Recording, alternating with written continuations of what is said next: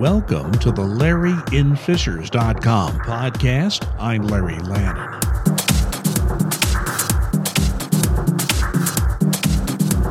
This podcast is brought to you by LarryInFishers.com.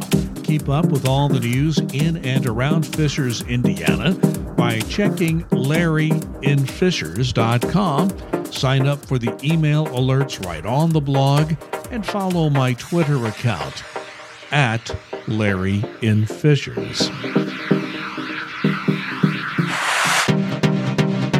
I have a news-gathering partnership with the Hamilton County Reporter newspaper.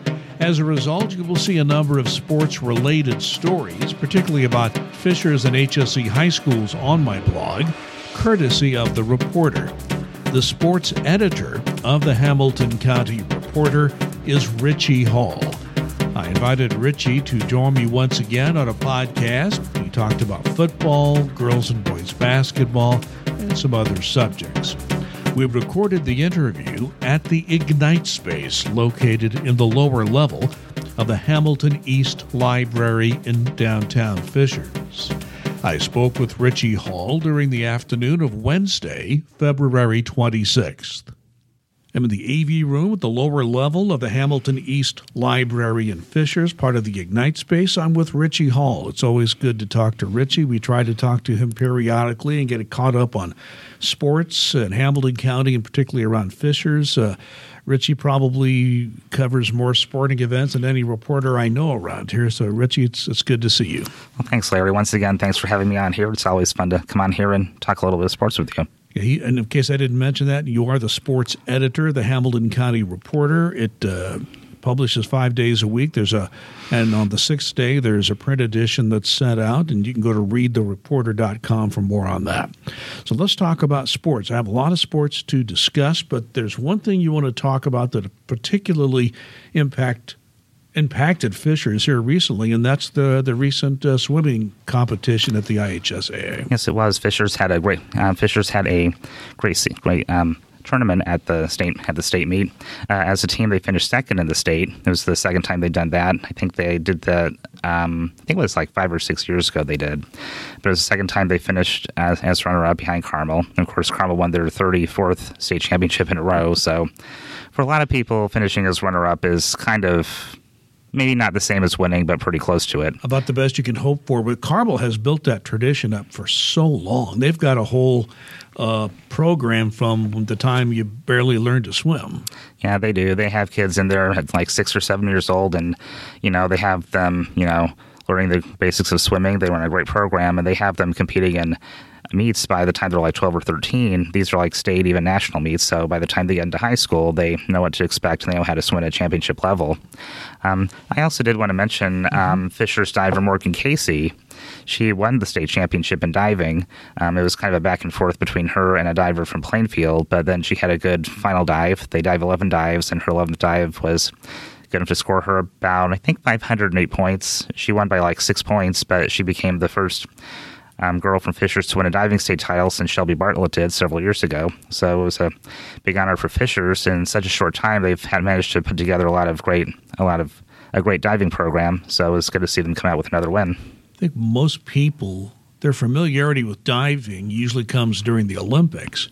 And I don't know, maybe you can explain it to me. I've never quite understood the scoring system. Well, the way they do it in high school, I know, usually during regular meets, they have three judges, and then they give out, a diver does a dive, and then there's a degree of difficulty like, 2.2, 2.4, those sorts of numbers. And then they score the dive like, 5, 5.5, 6, that sort of thing. They multiply the score by the degree of difficulty, and that's the score for that dive. I think in the state meet, it's done slightly differently. They have 7 judges, and then they drop the 2 high scores, drop the 2 low scores. So they take the 3 middle scores, add them up, multiply by the degree of difficulty. So it sounds a little more complicated than it actually is. Well, I guess if you know it, it's different. But a lot of it is form and how you enter the water. And I don't pretend to understand it. You probably know more about that than I do. I've really never covered swim meets, but so more power to you that you've got some expertise there. Well, thanks. That only comes from doing it for so long. And then, so. you do it so long, you learn it as you go along. Let's go back to football season. It's well in our rearview mirror, but this was an unusual year because HSE and Fishers, in my experience living here since 91, of course, we had one high school when I started here, and since we've had the two, usually, once Fishers got past being a new high school and had some seniors for a few years and became competitive, it always seemed to me that either one or both schools had really good football teams, and they didn't have a bad season this year, but they didn't have much luck in the tournament. Talk a little bit about the seasons. We have Adam Morris, who's in his second year, I believe, am I right, at yes. HSE, and Rick Wimmer was, of course, coach at Fishers. We'll talk more about him in a moment, but talk a little about the season as it ended up for Fishers and HSE. Well, yeah, I think they both had good seasons. I think you're dealing with Sectional 4, which is obviously a tough sectional because you have, and this year they changed the sectionals around so that you had Carmel and Westfield in the sectional, and Carmel went on to win the state championship again. I'm not sure how many times that is, but it's been a bunch of times.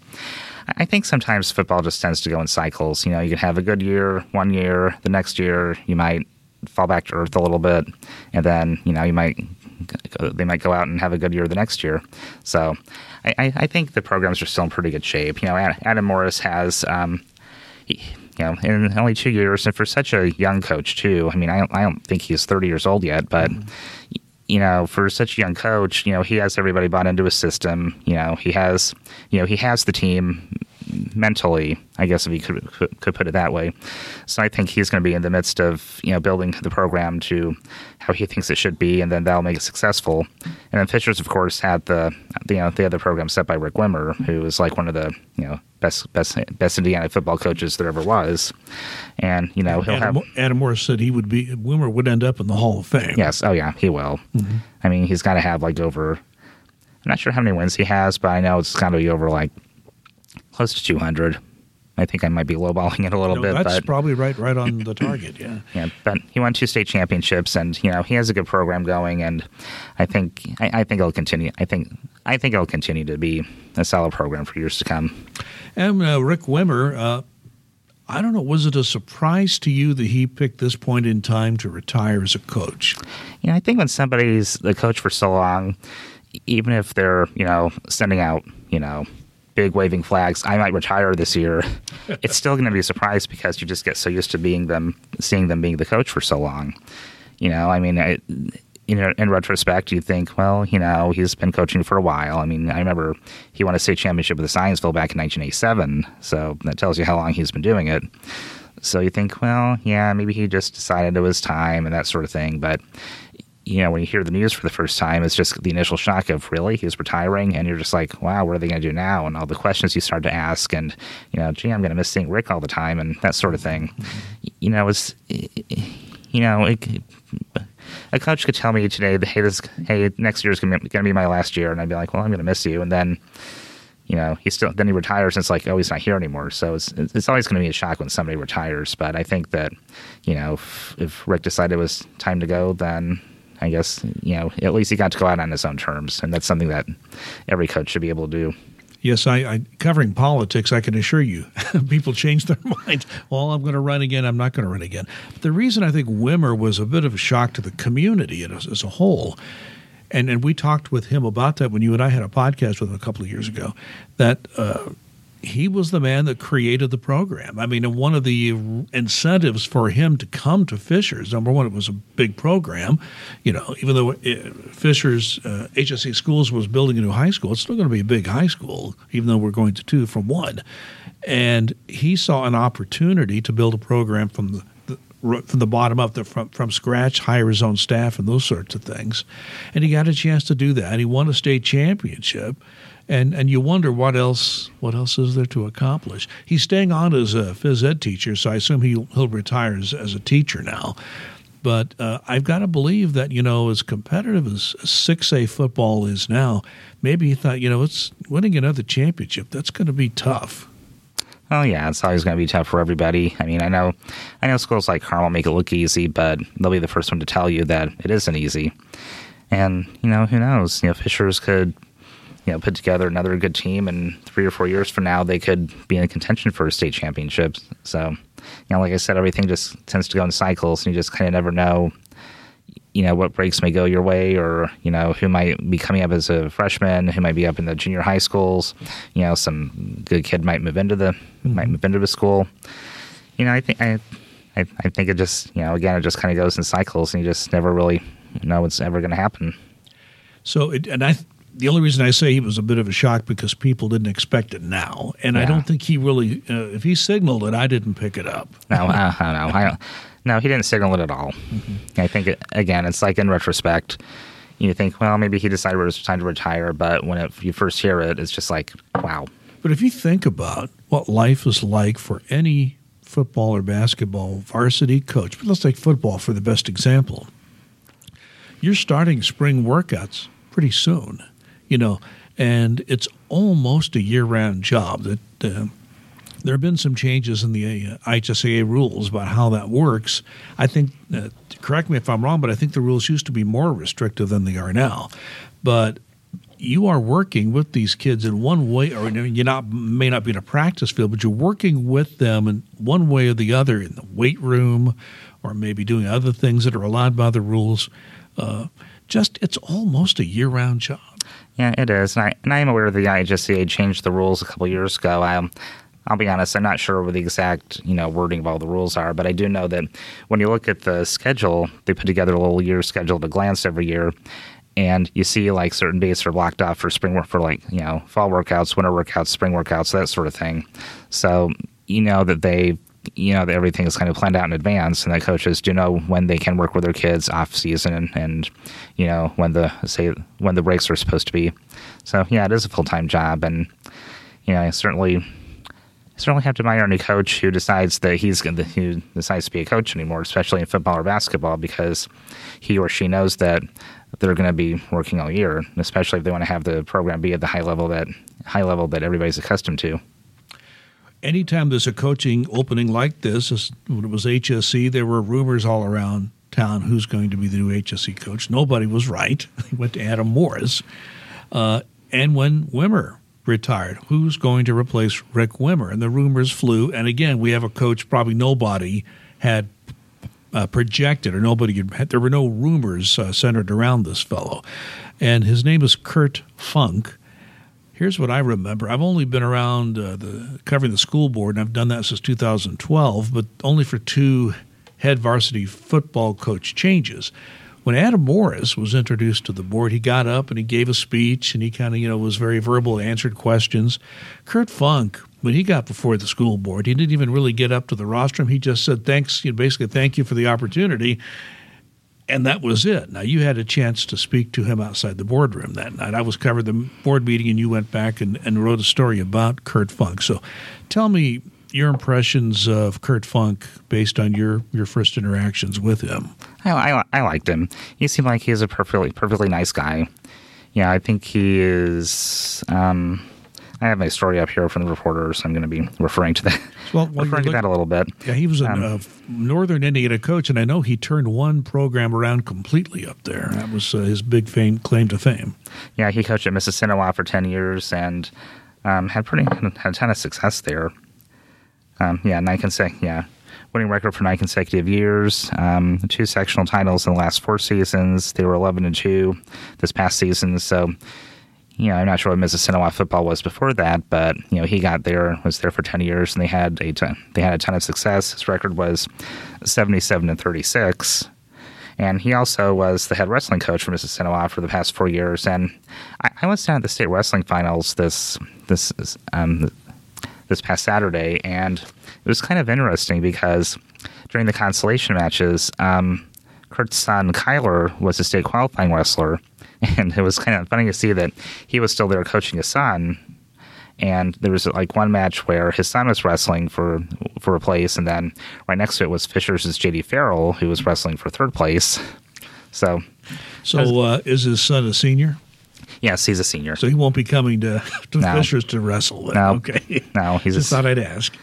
No, he's a senior, but he had a good season, and I was kind of rooting for him too. But I found Kurt to be very pleasant, very nice, and I think And obviously it's going to be different from seeing Rick Wimmer there for 15 years, and he's a little bit of a younger coach. He's a few years younger than me, and if you're younger than me, then you're a young coach. So. In my view, you're a young guy, Rich, just so you know. I appreciate that. But, you're just, it's good to see somebody who, has a good track record of success come in, and, hopefully he'll get a chance to see what he can do at the 6A level, and at the HCC, a very tough sectional, in the top class of the state. So I'm excited to see what he can do. People in Fishers always wish the IHSAA would put Fishers and HSE into different football sectionals. I don't think that's ever going to happen. But I think the reason that a lot of people locally would like to see that happen is because they feel that maybe it would take a little of the shine off of the regular season Mudsock game. Now, I don't think that's happened. They've only I'm trying 3 or 4 times I remember they have faced each other in the tournament. And, with the 4-team sectional, the chances of them being paired in the first round are pretty high. But it hasn't happened in the last couple of years. And with the Westfield going in and North Central going out was the only change we've had in recent years. One thing about your story on Kurt Funk, I want you to comment on that, because if I recall correctly, he has already been looking, well, they call it film, it's usually videotape or something, but he's been watching the players. And I'm wondering how the players felt when he met them for the first time, when he started talking about everything they did last season. I'm sure that was a shock. Yeah. I mean, that's kind of a good thing to see that, a coach is willing to do his homework. And in fact, that was actually one of the things that he talked about when I interviewed him was, he wanted to do his homework, to know the kids, know what positions they played, know what their strengths were, that sort of thing. He said that he meant the day my story was published, he said he would be meeting the players during their lunch periods, and his official start date was actually this past Monday, which I think was because of the wrestling state finals, because those, that sort of thing. Obviously, you want to coach your son to the state finals, but obviously he was, just wanted to meet the players, and he said he knew them by their numbers, their names on the roster, and it's just good to know that he's going to be coming in here prepared and be ready to hit the ground running, because, if it's a position like this, a big school like this, there's not really much time for somebody to think, I'm just going to take this next month or two to figure out everybody. No, they want you to be ready to go to day one. So it's good to see that he's being prepared. And day one is spring practice. I mean, that's when the spring practice is when you need to know who you're playing. He's already got that, which is still amazing to me. So it tells you he really is he's really jumped in feet first on the job. Let me move on to another sport. That's girls basketball. This was a very good season, I think, for HSE and Fishers girls basketball. HSE was the defending state champions. Sydney Parrish was a senior this year. It was really sad to see her play her last game as a Royal. I mean, such a career that she has had. And then Fishers High School with the I don't know about if you saw this, but for a long time the Indy Star was calling her Lauren Vale, and her name has changed to Lauren Votaw. But they finally got it right here lately. Yeah. And she has built a program, a really good team, and they won the Mudsock game, and they went to the regional, and they were knocked off in the regional. But I would have to say it was considering that Fishers has now begun to move up in the pecking order, but HSE had a terrific season as well. So I know you had a chance to see several of those games. Tell me your impressions of the HSE Fishers girls basketball seasons. They were both great. They were both great seasons. They played each other in the sectional final, which Fishers won, and it's one of those things where it's a shame that they had to play each other, because that means even though one of them is going to be winning the sectional, the other one is going to be done for the season. The game, I think, was a total pick'em. I mean, there were reasons why both teams could win. Fishers had won the Mudsock game earlier, so you would have had to put them in. If you absolutely had to say a favorite, you had to go with Fishers because they won the first game. And I know Southeastern got off to like a 21-5, 21-6 lead. It was some just, ridiculous lead that you did not see coming.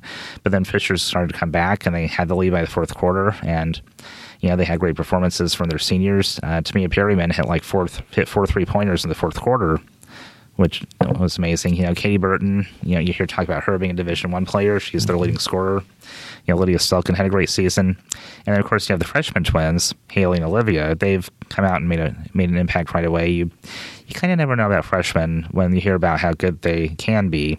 They're either good out of the box or they might take a couple years to grow and develop into their role. Noblesville had a freshman, Ashlyn Shade, who was good out of the box. The Fishers freshman, I think they might have had to develop a little bit, but by the time they got to the sectional, they were pretty much like, you could tell they were legitimate varsity players, and, now they get to be part of Fishers for 3 years, and I'm sure everybody's going to be looking forward to that. As for Southeastern, Sydney Parrish she graduates as the all-time leading Hamilton County scorer, 1,925 points, state champion, the first time Southeastern's ever won a girls' state basketball championship, and she's off to the University of Oregon, where she's part of a freshman class where I noticed that 5 of them, including Sid, are all McDonald's All-Americans. So this is going to be like an amazing class for Oregon. Sid's going to be part of it. Oregon has had a tremendous history of great women's basketball teams to boot, and I guess when you have that reputation, that makes it easier to recruit. But she signed on to Oregon last year. Yeah, I guess I remember asking her about it, and she said that she liked it right away. And of course, Oregon, as you said, Oregon's profile has been raised quite a bit the past 2 years. They have Sabrina Ionescu, the senior player. Unfortunately, still won't get to play with her, but she's somebody that's really put Oregon on the map.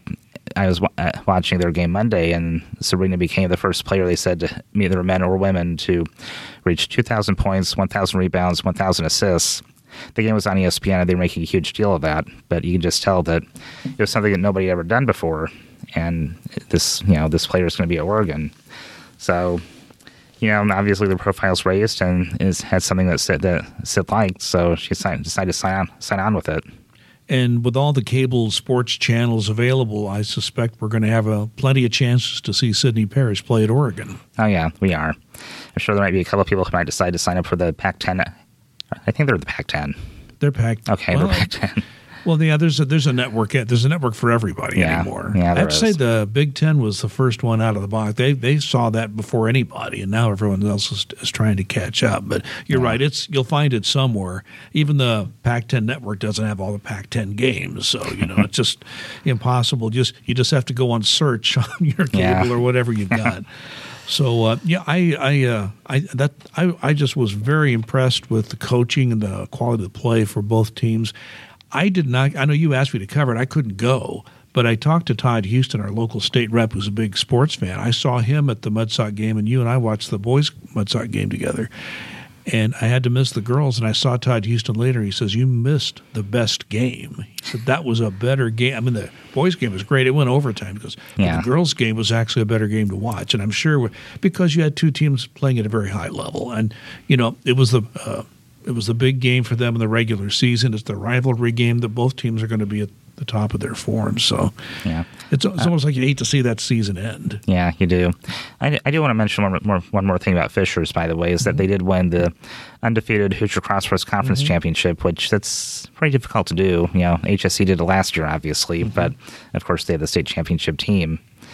So yeah, that's right. That is no small, especially undefeated. Not too many people win a conference championship undefeated in most conferences in Indiana. HSC is one of the top conferences in the state. I think one of them. You can argue which is the best. Yeah, we won't get into that argument, will we?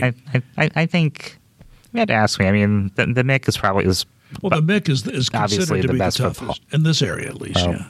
I was put it as obviously the toughest football conference. I mean, there's not much question about that, but I think the HCC is beginning to get parity with the MIC, and it's happening pretty quickly too in a lot of the other sports. And it's because the communities are growing within the HCC, and they're starting. I mean, all the programs are better. Westfield is definitely better, and Zionsville's building their programs as well. Well, speaking of Zionsville, let's go to boys basketball. It's been a very exciting boys basketball season, too. You've got both HSC and Fishers. They have had their hot streaks. Fishers kind of had their hot streak early. HSC is on one now. But they're both playing at a high level, and you were at the game recently when Fishers had their senior night and defeated North Central in that Tiger Den game. And Fishers has drawn Zionsville, which is why I brought Zionsville in the first round of the sectional. I think was it Kyle Niederprint with the Indianapolis Star? I think did I get his name right? Niederprint, yeah. Niederprint, I said it wrong. Yeah. Sorry. So he had a story, I think, in this morning's paper that HSE got one of the toughest draws in the state because they have to play Carmel, and Carmel's always tough every year.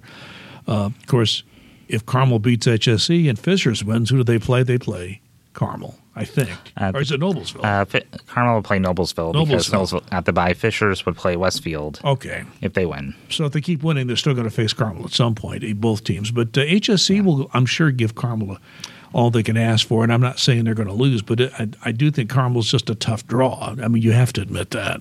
Yeah, they are. And the interesting thing is going to be is that, Carmel and HSE played each other in the regular season, and Carmel was up by like 15 points in the second quarter. You're thinking, well, they probably have this game in hand, but then Southeastern just, kept chipping away, and then they won by 1 point. It was like 62-61. Mm-hmm. So, and that was, I forget if it was their senior night game, but, it was a big deal. It's obviously a big deal whenever Southeastern plays Carmel. Mm-hmm. But, that was, and of course, that's part of Southeastern's big win streak, too, which I think is up to 12 games. Mm-hmm. So, yeah, I think it's probably a game where Carmel wanted to get Southeastern right out of the gate. And Southeastern probably tell you the same thing. They want to see Carmel right out of the gate. You just never know what people expect or want to get out of the sectional draw. But it'll be a fun game. It'll be a fun game to watch because Carmel's out for revenge. And someone actually told me, it was Greg Rickstraw, who said that Carmel always tends to get 5 points already just with their Carmel jersey because of the success they had. But I think Southeastern might have something to say about that. Yes, they do. They have the capable players. I mean, Mabor Majak is 7'2", and he's 7'2". That's just as everybody says. Majak is really developed, don't you think, as a player? I think so. And he was already 7 feet when he was a freshman, and so when people see that, they're just like, oh well, okay, he's gonna be the next Greg Oden. He's just gonna be dominant for the next 4 years. And I think they had him on JV his freshman year. They didn't really bring him up into varsity more until he was a sophomore. Mm-hmm. And I think sometimes even if a kid's that tall, you just kind of got to let him develop in his own way. Instead of just pushing him out there onto varsity with not a lot of experience when he needs time to grow in his game, and he's grown really great. He's grown into it really great by his senior year now. I think that it's difficult to explain to somebody how an athlete with a frame of 7'2", the challenges that face that person. You think, well, they've got a big advantage. Well, but there's some disadvantages in terms of being able to get the athletic coordination going, and you really have to work hard to get your athletic prowess to the point where you can compete. So it's great to be 7'2" as a basketball player, but on the other hand, you face I've seen a lot of 7-foot players who just couldn't make it in basketball. Yet you can say this, Majak, he's a kid who really worked hard. I can see the improvement over just last year watching him, and seeing him this year, I see a completely different player. Yeah, I do too. I remember how skinny he was too. Yeah. I mean, he's still kind of skinny, but I think when people see 7-foot tall players, they think of like Shaquille O'Neal, who was 7'1", but at the same time, he was like this big physical, and he was just big, big physically imposing guy. And of course, he was a couple years older too, so he had that advantage. Majak obviously is still a teenager, so he's still growing. That's kind of hard to believe. Yeah, but it is hard to believe, but he'll, there are weight programs, there are all kinds of things. If he moves on and plays basketball at the collegiate level, he'll be in a program to do that. Yes, and he's going to be playing at Cleveland State. Mm-hmm. So, which is a very nice, would you say a mid-major program? I think so. I think it's mid-major, yeah. So that's, that's a place where he can thrive, I think. So as far as the sectional, do you expect a full house for these sectional games, particularly as we get toward the end? I do. Good. Yeah, Carmel Southeastern will definitely be a full house. So good. I'm sure there's a lot of people who can't wait to see that, and you'll have two very partisan crowds, that's for sure. Well, of course. And I think we had one school board member at HSE school board. He didn't say much. He only said 2 words: beat Carmel. He was really into beating Carmel. And Carmel is a target. You have that kind of success, everybody's going to be gunning after you, whether you're in the tournament or not. I just think that's what success brings you. Yeah. And to some extent, our local schools have been pretty successful too in their sports programs in general.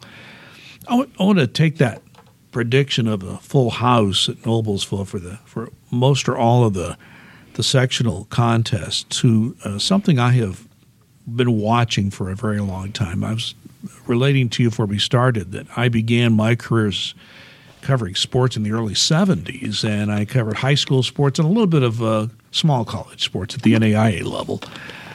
What I found was that most of the coaches in high school very much concentrated on offense. It's almost like they taught defense at the end of practice when they finished their offensive schemes.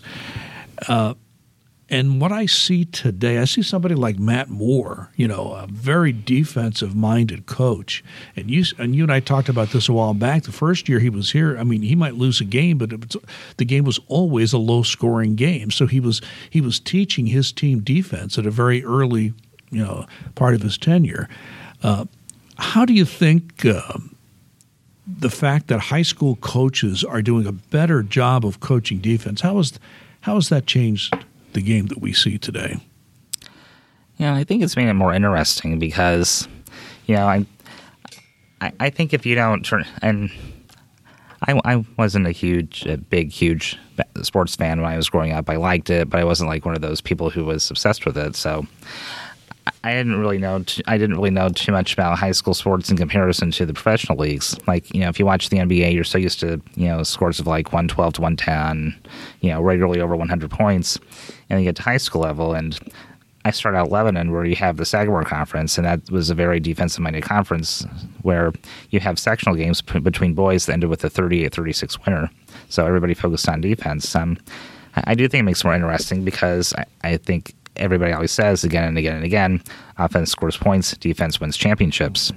So the idea, I think coaches, I think, are learning to look at the big picture and know that, yes, it's fun if a team scores, 80 points a game and, have kids go off for 20 all the time. But, you've also got to know how to play defense. And if you know how to play defense, you're a well-rounded team.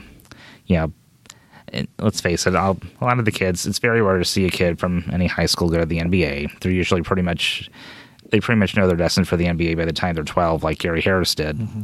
So you kind of have to, I guess, bring them into more realistic expectations of how to play the game of basketball. Could be get a college scholarship, could be just, to enjoy it, enjoy the experience, be on a team.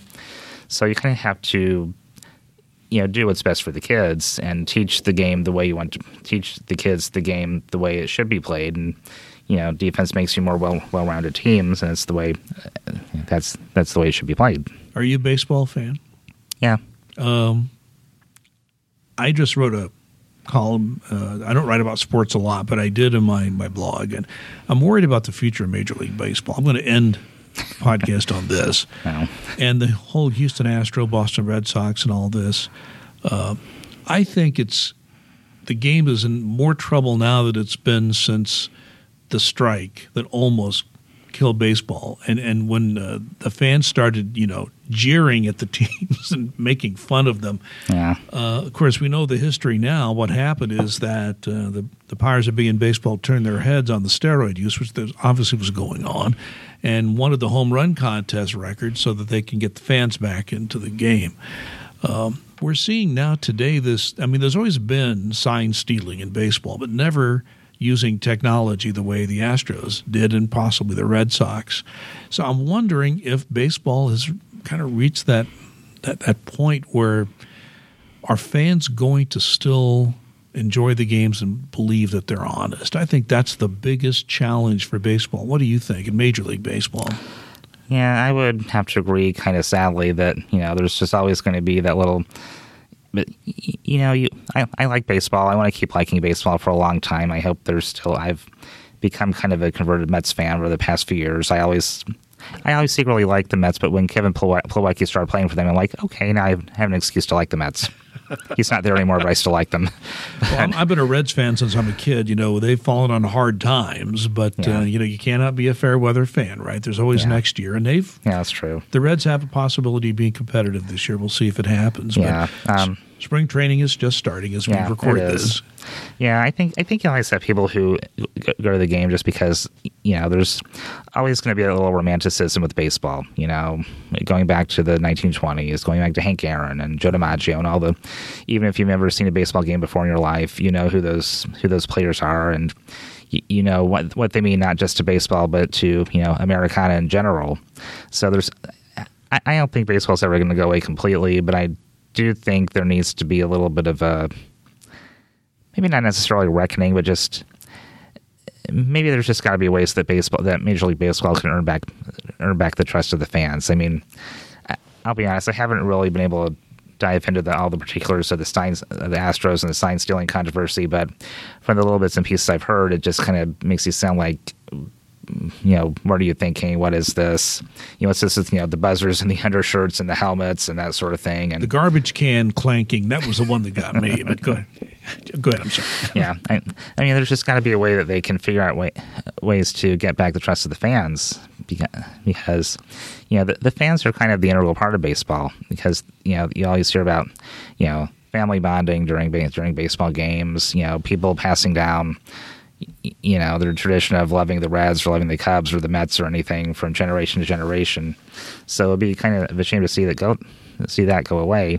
There has to be something they can do in order to tell them, look, we're still here. We believe in playing the game honestly and fairly, and we will take steps to make sure that we do that. Make sure we do that. I think the owners have to step in, and they don't agree on things a lot, but I don't know. I don't have a lot of confidence in the current group of owners doing this, but that's the only hope. And, of course, the commissioner works for the owners, so it really has to come from the ownership group, or a majority of them, saying we need to make some changes and make sure that the game is policed. But we could go on that one. Yeah. I will say that I think if the fan attendance start dropping, then they will have to do something, because that's what it's dropped. Money talks. It's dropped dramatically in the last 13 years. 2007 was the peak on. I just looked at this the other day, and it's down substantially. Every year it goes down a little bit ever since 2007. I'm talking about their money keeps going up because they have these marketing deals and TV deals. So they still get more revenue, but the fans aren't showing up. So to me, that's something that cannot sustain itself over time. Well, that's kind of the problem right there. Yeah. The marketing deals, all that sorts of thing. But then again, if people aren't watching the games, then eventually the TV people are going to start saying, well, we're not getting a lot of bang for our buck anymore, so why should we keep? And TV contracts, I think, not just for baseball, but also for the NFL, the NBA. You just take a look at some of the numbers, and you're just like, people are really going to pay that much. You're putting that much money into And now that the whole television landscape is different, NFL games are the highest rated programs on the major networks, because they don't have they've got there's such a diffusion of the audience. The few things that will draw a big audience, I think, like the Oscars, the NFL, and a few other special events. So I don't know where this is going to go over time, but it's always good to talk to you about it, Richie. Yeah. Richie, thanks always great to talk to you. Good luck, and thanks for joining me. Okay, well, thanks, Larry. Thanks for having me. Hope we get to do it again sometime. This podcast has been brought to you by LarryInFishers.com. My local news blog follows news in and around the Fishers area, so check it out. Once again, find it at LarryInFishers.com. And you can also follow me on Twitter at LarryInFishers. My name is Larry Lannon. Thanks for listening. We'll talk again.